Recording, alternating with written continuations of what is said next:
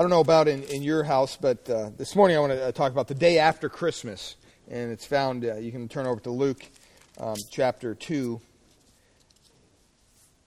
Luke chapter 2, and we'll be reading verses 17 and 20 in just a couple minutes. But at our house, we start putting Christmas decorations up right after Thanksgiving. That's just what happens. And I try to get as much time out of the work that's involved as possible. And usually for kids, the focus isn't so much on the preparation of Christmas or getting ready for Christmas, but most young children are focused on that morning. Christmas morning, they wake up, they open their presents. Some may go to church, come home, have a big meal with their family, and when it's over, at the end of the day, all the gifts have been opened, all the family has been hopefully visited. There's nothing under the tree. It's all gone. It's almost, in a way, anticlimactic. And so many times you'll find young children at the end of the day, tired in their bed, grasping a hold of that little gift that maybe they wanted for Christmas. And remember one time, one of my, I think it was my nephew, not my niece, but she got some, or he got some mittens and a hat one time for Christmas. And I remember when he went to bed, he wore these things to bed. And my sister-in-law went in and was trying to take him off because he was just sweating profusely. He was so warm, but he wouldn't have anything of it. So she had to wait till he totally fell asleep and was able to pry the things off his fingers and his head. But so many times the day after Christmas is just as important as the day of Christmas. And I want to share with you this morning, just in a relatively brief message, we're going to find out probably, but that what comes after Christmas is perhaps more important than even that day itself. And it's important that we understand what happens after Christmas. Turn your hearts to Luke chapter 2, and I just want to read verse 17 to 20 for us this morning. Just have 3 points to share with you. Luke chapter 2, verse 17 to 20. It says, "Now when they had seen him," the shepherds that is, "when they had seen him, the Christ child, they made widely known the saying which was told them concerning this child. And all those who heard it marveled at those things which were told them by the shepherds. But Mary kept all these things, and they pondered them in her heart. Then the shepherds returned, glorifying and praising God for all the things that they had heard and seen as it was told to them." When Christmas is over and all the gifts are opened and the holidays pretty much done, the meals have been eaten, and you're just looking at a refrigerator full of leftovers. And after the new year, you start to put away your Christmas decorations, and everything kind of settles back down to normal. The simple question is, what will you do with what you've been exposed to over the holidays, over Christmas? 3 ways, basically, that we're to respond to Christmas. 3 simple ways. Look at verse 19. It says there, "But Mary treasured up these things and pondered them in her heart." See, after Christmas, it's a good time to stop and just take a big, deep breath and reflect on what we have just seen and what we have heard. We tried on one night to go down to the Bethlehem AD. That's always kind of a fun thing to go down and do, but the line was wrapped around the block and it was raining. And I said, "Sorry, seen it before. I'm sure it's the same thing." So we ended up going home. But when you're exposed to the Christmas story, I mean, how many times have you heard it? Probably at least as many times as you are old, years old. I'm sure that most of you could come up here and recite it from memory, the Christmas story. You could tell the story, your version of it at least, from what you've understood, from what you've heard in messages and sermons. Most of us have rubbed up against that truth, the Christmas message, long enough, unfortunately, just to get calluses on our hearts. So the real truth can't really penetrate deep into our daily life. We just kind of isolate it to that one day on the 25th and maybe Christmas Eve on the 25th. And someone once said, familiarity breeds contempt. And a lot of times we become so familiar with what we believe as Christians, and the Christmas story especially, even when it's read on Christmas Eve. I had someone mention, wasn't this year, it was actually a couple years ago, we're not going to read the Christmas story again like we always do on Christmas Eve, are we?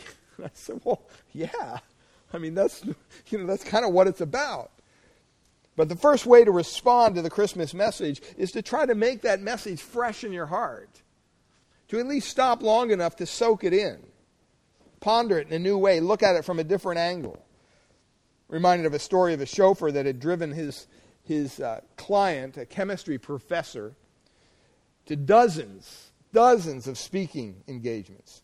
And he heard the same canned speech over and over and over again from this professor. And they were on their way to another engagement, and the professor, the chauffeur just was tired of it. And so he said this to the professor. He said, Professor, I believe I could give your speech myself. I know it so well. And the professor said, you know what, I'll bet you $50 you can't. And the bet was on. And the chauffeur said, that's it. He stopped the car. He got out of the car. The two changed clothes. The professor put on the chauffeur's clothes, and the chauffeur put on the professor's clothes, and they went to their banquet. The chauffeur was all dressed in his professor's suit and everything, and he sat at the head table, and he was even introduced as Professor so-and-so. And lo and behold, the chauffeur went up to the podium, and he stood behind the podium, and he gave the speech, the exact speech that he had heard so many times before. Just like the professor did.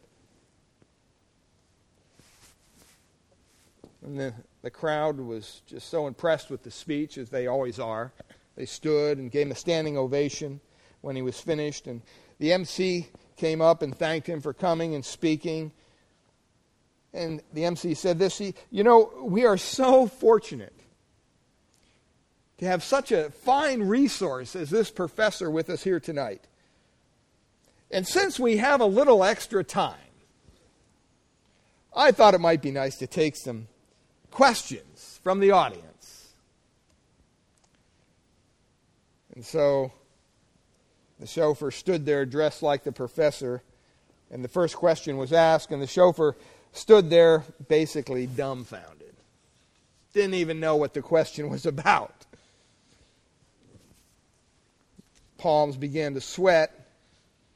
He could feel his brow begin to sweat. Finally, in a flash of wisdom, he looked at the person who asked the question and he said, you know what? That's about the dumbest question that I have ever heard. You know what? It is so dumb that I bet you my chauffeur can even answer that question. Come on up here. I mean, that's kind of a funny story. But sometimes we become so familiar with something, like the chauffeur did with the professor's speech. Sometimes we become so familiar with the Christmas story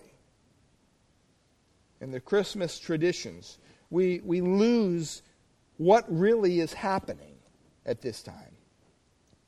I mean, if you think about some of the Christmas traditions that maybe you have in your family, or I mean, some of them are just strange. Some of the things we do at Christmas time are just strange. I was driving around the other night, and all these houses are lit up, and I'm wondering, do they do this in every country? I mean, do people put lights on their house in every country at Christmas time? The greeting on one Christmas card goes like this: Christmas is just plain weird. What other time of the year do you sit around staring at a dead tree in your living room and eat candy out of your socks? See, there are some things about the whole Christmas story that also are a little odd when you stop and you think about it. The biblical Christmas story. I mean, think about it. A virgin teenager gets pregnant. That's a little odd. Then they're visited by angels. Then we're kind of thrown in with the Caesar's tax. We're told about that. And then they had to go to Bethlehem. Pregnant teenager with her husband, about to have a baby, and they had no place to stay.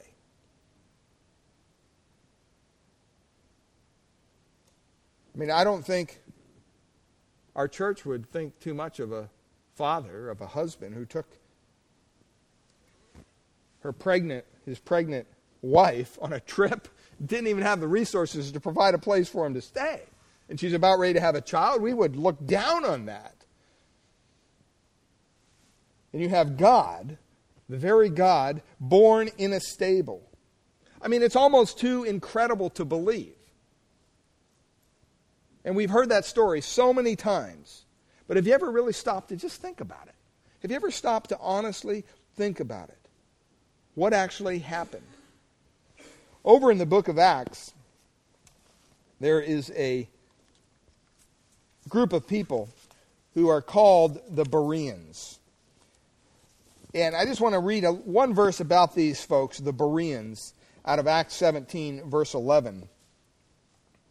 It says this: these were more fair-minded than those in Thessalonica, in that they received the word with all readiness. What's it mean to receive the word with readiness? Do you receive the Christmas story with readiness? Or it's, you know what, I've heard it before. I can recite it in my sleep. Do you come on a Sunday morning with a spirit of readiness, with a heart of readiness, ready to receive the Word of God? It says that's what they did. They received the Word with all readiness, and it says that they searched the Scriptures daily, to find out whether these things were so. Just because somebody stands behind a podium and says something doesn't mean necessarily that those things are true. Have you investigated the claims of Christ? Have you honestly sat down and gave it a fair chance, just like you would like any other information? Or have you become so familiar with it, you just kind of cast it off and not into the religious thing? Some people are that way. But it says these folks search the Scriptures daily to find out whether these things were so. Verse 12 says, therefore many of them believed, and also not a few of the Greeks, prominent women as well as men. See, what led to their belief? The idea that they were just coming to church? The idea that they were just purely religious? No, the idea that their hearts were ready to receive the Word, and that they not only that, but they searched out the Scriptures themselves. I mean, I thank God we're in a church where people search the Scriptures out for themselves. They don't take my word for it. I can be wrong. Let's find the chapter and verse that backs up what we're saying.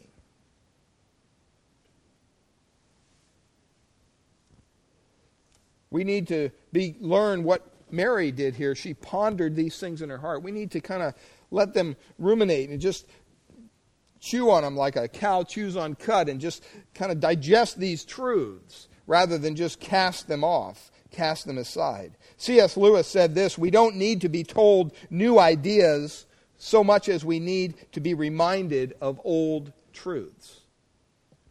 That's good. See, this Christmas we can remember again the true meaning of Christmas, that God gave Himself for us. Turn over to John chapter 1, just real quick. This is a great portion of Scripture that puts Christmas in perspective. says, in the beginning was the Word, and the Word was with God, and the Word was God, and He was in the beginning with God. And all things were made through Him, and without Him nothing was made that was made. Speaking of Christ. In Him was life, and the life was the light of men. And the light shines in the darkness, and the darkness did not comprehend it. There was a man sent from God, whose name was John. This man came for a witness to bear witness of the light, that all through him might believe. He was not the light, but was sent to bear witness of that light. That was the true light, which gives light to every man coming into the world. He was in the world, and the world was made through him, and the world did not know him. Can you imagine something that was created or made, and it doesn't know its creator?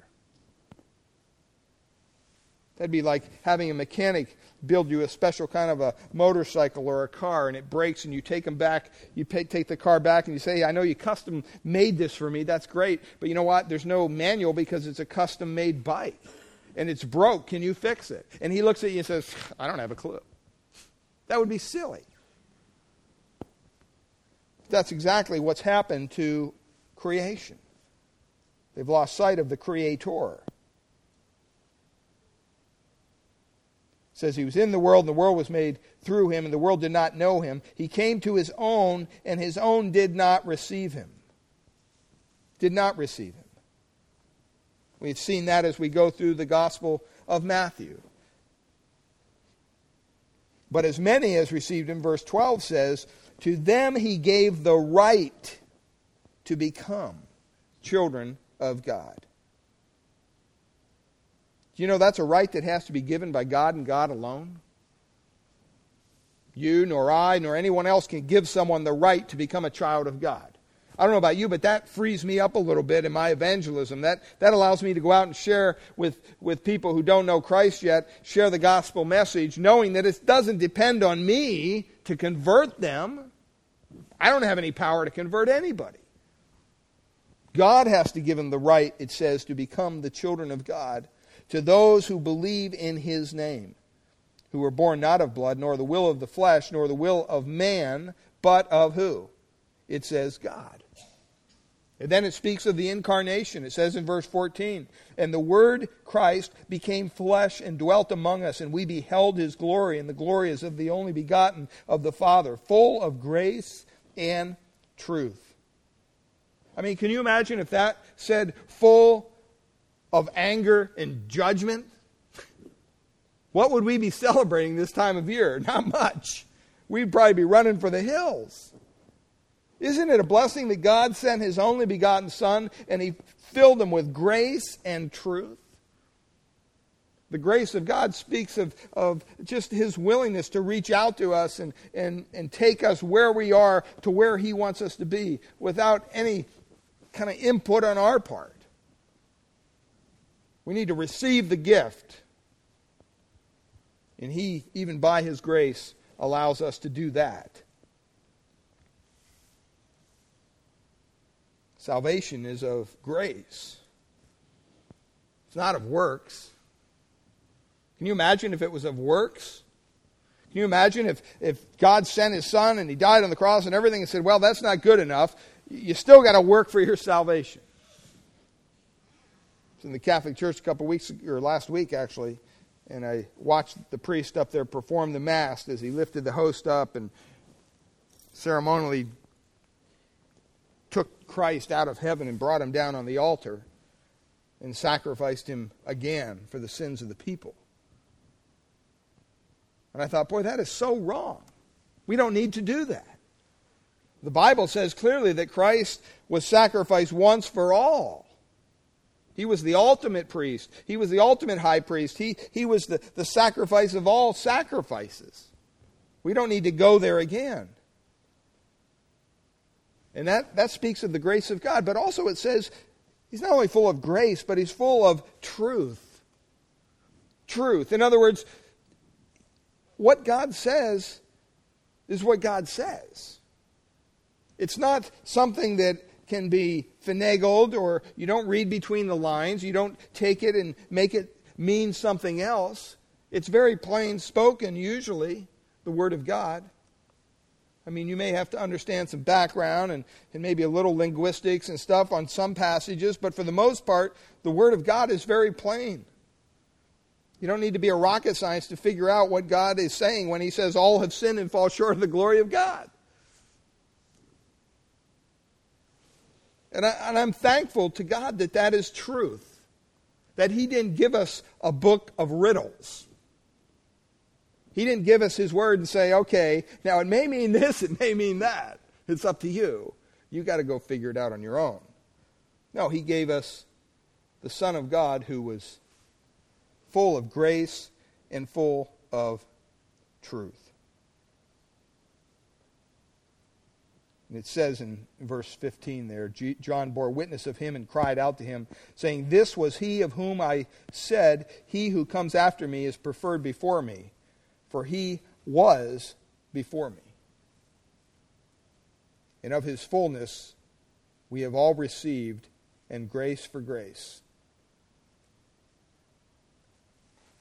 The grace and truth came through, it says, Jesus Christ. Even though the law was given through Moses. The only begotten Son, who is in the bosom of the Father, He has declared Him. So we need to stop and ponder these truths, especially this time of year. We got to get back to that meaning of Christmas, and it's not just on, someone was saying this morning in our prayer time that, well, it wasn't on December 25th that Jesus was born. That's true. We don't really know when Jesus was born. And that's probably by God's design. I mean, think of all the stuff that goes on the 25th. That's not even the date. Can you imagine if we actually knew the original date of the birth of Christ? How the world would take it and commercialize it and just, that's why a lot of people don't feel that they ever found the ark, Noah's Ark. They've seen it. They have geological evidence that even it exists to some degree. But can you imagine if they actually found it? I mean, it would be set up as an icon of worship.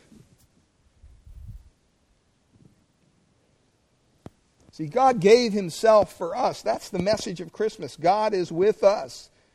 He was born as one of us so that each of us might be born again into His family, the family of God. That baby born in Bethlehem almost 2,000 some years ago is a Savior. Let's not forget, that's the true message of Christmas. There's an illustration of a rich European family. And they decided to have their newborn baby dedicated in their tremendously huge mansion. Very well-known people. And they invited everybody, dozens of guests, were invited to this very elaborate, you might say, affair. And they all dressed up elegantly, and, when they came through the door, they deposited their wraps on a bed there, and they were placed in an upstairs bedroom.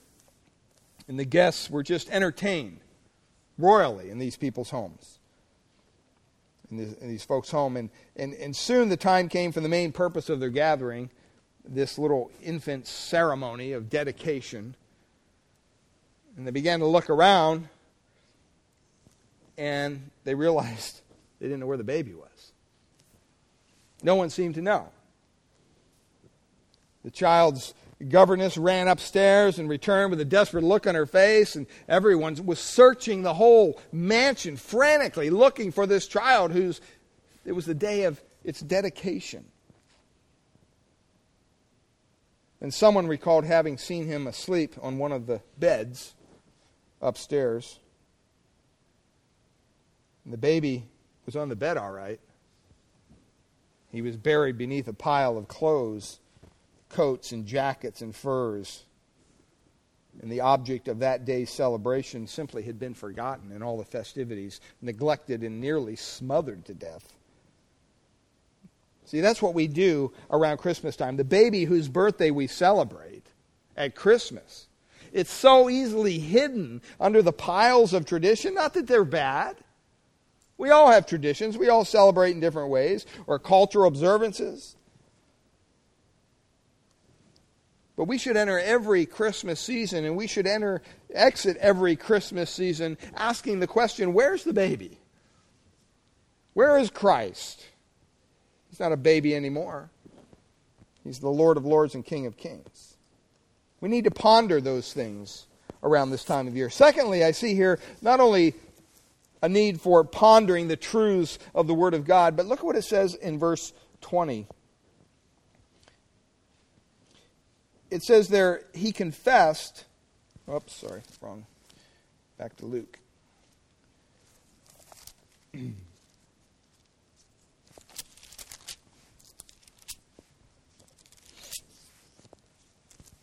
Verse 20. Then the shepherds returned, and it says, glorifying and praising God for all the things that they had heard and seen as it was told to them. We not only need to ponder these truths, but we also need to understand that we're called to praise the God that we serve. See, these shepherds had witnessed the world's greatest birth announcement. You know, today when people are having a baby, they go up on the web and they set up a little website and they send out things and all. You know, everybody knows nowadays. It's very common to do all that. Well, this was the birth announcement of all birth announcements.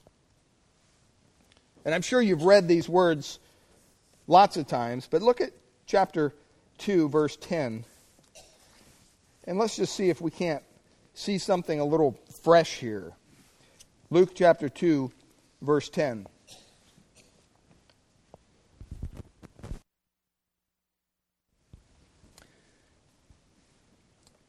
It says there, then the angel said to them, do not be afraid, for behold, I bring you good tidings of great joy, which will be to all people.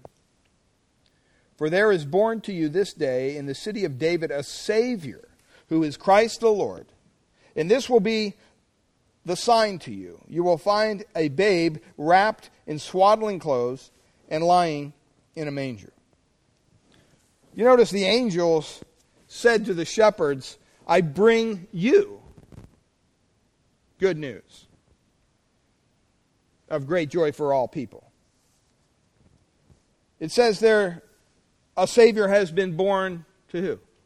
To you. This is a sign to you. You will find the baby. See, the angel's message to the shepherds was that Jesus is your Savior. Your King, your Christ, your gift from God, just for you. And sometimes, even as believers, we focus on the fact that John 3:16 says, for God so loved the world that he gave his only begotten Son, that whosoever believeth in him should not perish but have everlasting life. We understand that. That's a biblical truth. But sometimes we miss the fact that you could also read that verse, God so loved you. Personalize it. That he gave you his only Son. On Christmas morning when we're with the grandkids, it's kind of fun because when they wake up and they go to the tree, and usually it's the older one, Mason, he'll run and grab a gift for somebody and take it, and they'll open it, and they go and they find their gifts. And the reason they can find their gifts are simply because their name is on it somewhere, right? I mean, that's what you do. Can you imagine the nightmare you would have? You know, if you had 3 young children and a tree full of gifts and nobody's name was on anything. It would be a disaster. So you have to put their names on them. They can tell which gift is theirs because the gift is given to them and it's designated with a tag on it. See, the message of the angels here in this text is that Jesus is your gift this Christmas. The fact that Jesus came for you means that you need to respond to this gift. He just didn't give a general gift to everybody. He gave his incredible gift. That's what it says in Corinthians. It talks about the incredible gift of God that was given to us. And that we should be praising God for that gift.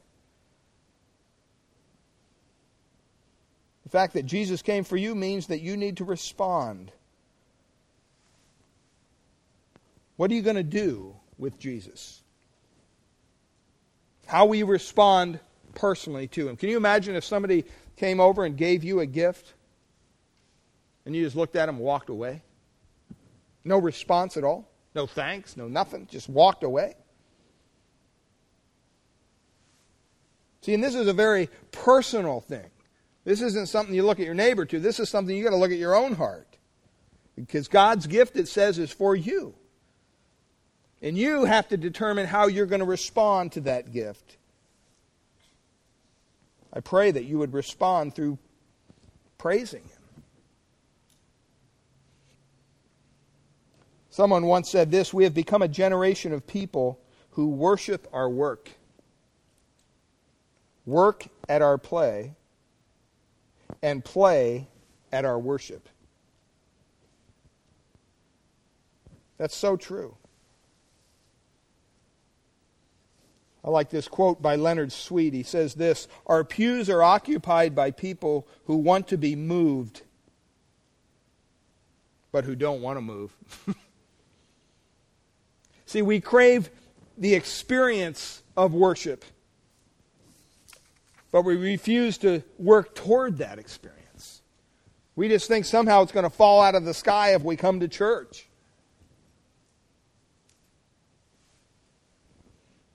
But worship is what we were created for. That's what God created us for, so that we could worship Him. God is most glorified in us when we are most satisfied in Him. That is so true.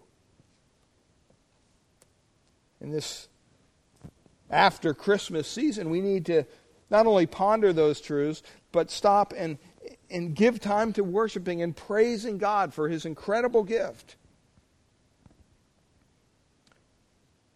The last thing I wanted to share this morning is not only the idea that we ponder the truth of God in our hearts, that we are called to praise the God who gives us this new birth through Christ, but we're also to proclaim it. We're also called to proclaim the truth of the Word of God. And in verses 17 and 18 of Luke there, you notice exactly what happened, what they did. It says there,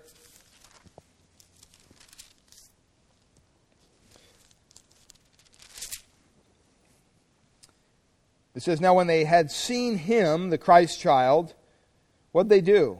They made widely known the saying which was told them concerning this child.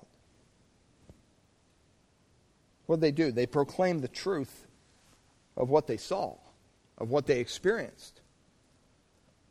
Third way we need to respond to the gift of Christ this Christmas is by proclaiming Him.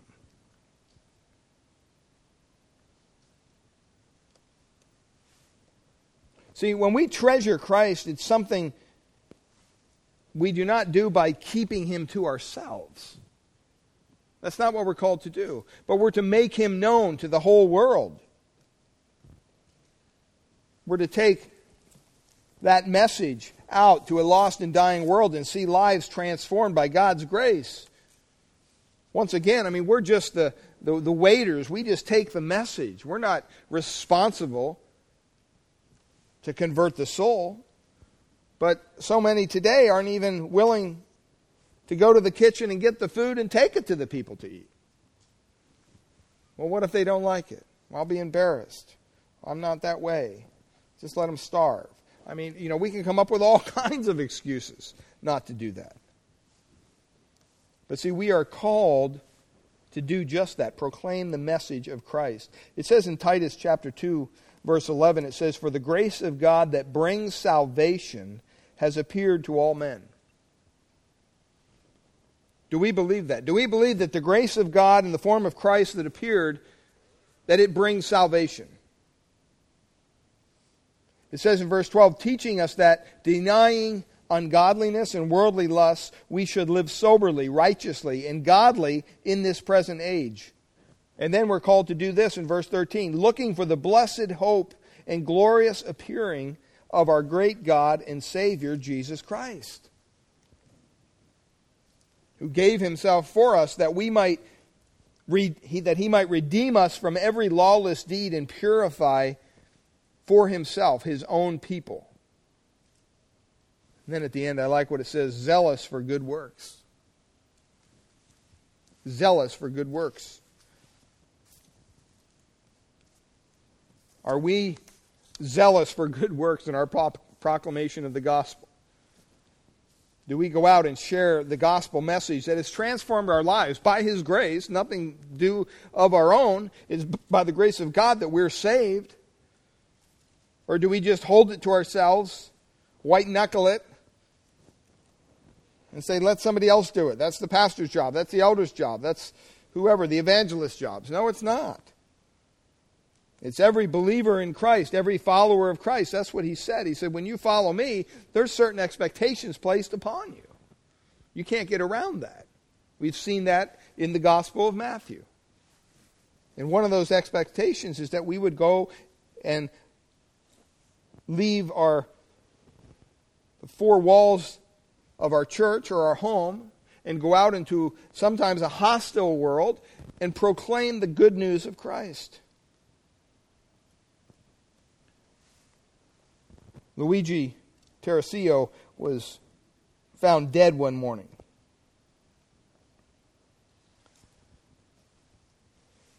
And he was found dead in his home. And he was found dead with 246 exquisite violins. He'd been collecting them all his life. And he just crammed his house full of these violins. I mean, these weren't just cheap violins. These were the top. Crammed them into his attic. He crammed them in his closets. He had them everywhere. The best, however, was in the bottom drawer of his old bureau. In his very devotion to violins, he'd really robbed the world of all that music. All the time he treasured them. Never let anybody play them. He never played them. Just kept them hid away.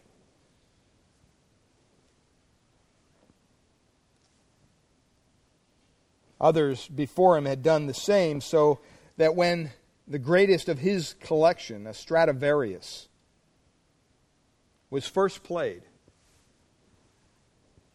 it had had 147 speechless years. Never been played before.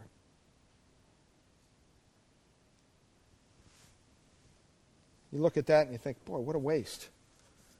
An instrument that's used, made, and designed to create beautiful music is just kept away because someone wants to cherish it in that fashion. I can't help but think how many of Christ's people are like old Luigi. In our very love for and of the church, we fail to give the glad tidings to the world. In our zeal for the truth, we forget to publish it.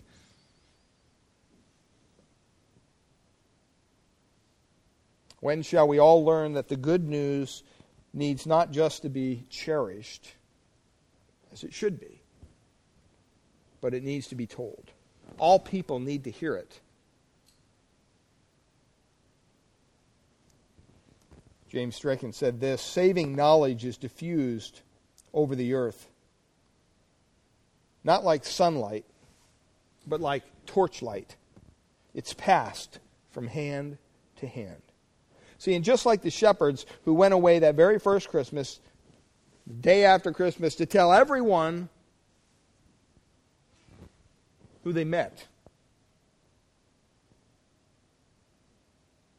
There are so many who have yet to come and see Jesus the Christ. Like the angels who interrupted the shepherd's sleep. See, the world today needs to be kind of awoken with the light of Christ, to come awake from their sleep, and we need to point them to the one who truly does save. Isaiah chapter 9, verse 2 and 6 says this, "The people walking in darkness have seen a great light. On those living in the land of the shadow of death, a light has dawned." Verse 6 says this, "For unto us a child is born, to us a son is given, and the government will be on his shoulders. For he will be called Wonderful Counselor, Mighty God, Everlasting Father, Prince of Peace."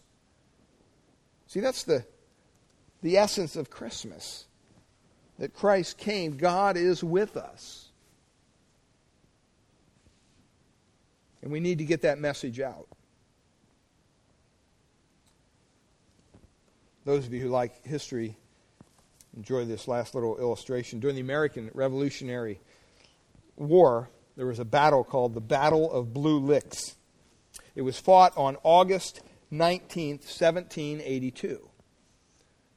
In a little stream there that bears the same name. The Battle of Blue Licks was one of the last battles of the American Revolutionary War. It was fought on a hill next to the little stream there, the Licking River, they called it, in what is now Robertson County. And in this battle, a force of about 50 Canadian and American loyalists, along with about 300 American Indians, ambushed and routed 182 Kentucky militiamen. It was the worst defeat for the Kentucky militia during the whole frontier war. The irony of the whole thing is the battle should have never been fought, because it was fought after the war was over. The battle occurred 10 months after Lord Cornwallis's famous surrender at Yorktown, which basically, effectively ended the war in the East. But as you can imagine, news traveled slow in those days. And there's not any quick way of communicating over the Appalachian Mountains back there, and no one knew the war was over. See, in the same sense, we have to come to understand that Christ won the victory over evil at Calvary. That's what he did. All that is left for us to do is to tell people the good news. Hey, the war's over. There's a Savior. On that very first Christmas, it wasn't all that obvious to everybody. I mean, the holy angels were waiting in anticipation of breaking forth in praise and worship and adoration at the birth of the newborn King, because this Christ child meant deliverance for man. And the angel told Joseph he will save his people, in Matthew 1:21, from their sins. See, Jesus knew that to do that, he had to die. And that's really the important issue of Christmas. The important issue of Christmas is not so much that Jesus came, but why he came. That's the important issue. Do you understand there's no salvational merit in the birth of Christ whatsoever? That's not what saves us. Even the sinless way in which he lived doesn't have any redemptive force of its own. His example, as faultless as it was, that couldn't even rescue us from our sins. Even his teaching, we've seen in the Gospel of Matthew, everybody's just blown away at the teaching of Christ. They're always awestruck. Boy, they can't believe this man teaches the way he does. He revealed some of the greatest truths that have ever been revealed. That alone can't save us. See, there was a price to be paid for our sins. Someone had to die. And you have to understand that only Jesus Christ, the one who was sent as a little baby that Christmas morning, whenever it was, he came, was born with the express purpose of giving his life voluntarily, freely. No one took his life, the Bible says, that he gave it up. And he gave it up because he loves us so much that he needed to sacrifice himself, the perfect sacrifice on our behalf. Jesus was going to die for the sins of the world, and he knew it. And he was willing to do it. That's the whole point of why Jesus came to earth. That's the whole point of why we can proclaim this life-giving message even today. It's the whole point why we can praise the God and Savior that we worship here this morning. But it starts with pondering those things in your heart. I pray that as we leave this season of the year, that you'll continue, that Christmas message will be freshened and just you'll be able to ponder it and look at it from different angles throughout the year, not just this time of year. Let's close in a word of prayer, and then I have a short little video I want you to see. Father, we thank you for your word, and we pray, Lord, that you would just minister your grace to our hearts. Lord, I pray that we would be able to ponder these truths, that we would praise you for who you are, that we would proclaim the gospel message as you meant us to. Lord, we ask today if there's anyone here who is yet to come into that personal relationship with you through Christ, Father, that they would understand it's not something that even really they have to do other than just admit that they need you. Just the admittance that, you know what, God, I'm a sinner. And I know that you provided to take this burden of sin that I'm carrying around day in and day out. You've provided a way to take that away. And that's through your Son, Jesus Christ. I want to ask you this morning to save me. Be merciful to me, God. Reveal yourself to me in whatever way you need to, Lord, to make this thing a real relationship, not just another religious experience. Father, we ask that you do that, and pray for believers here that as we leave these four walls, that we would remember that proclamation of the gospel doesn't stop. It only starts at these doors. When we go out into this lost and dying world, that we would be willing to share the message that you've shared with us and have saved us through that message, through Christ, that we would share that with others, that they too could experience the salvation that we possess. We thank you and we praise you. In Jesus' precious name, amen.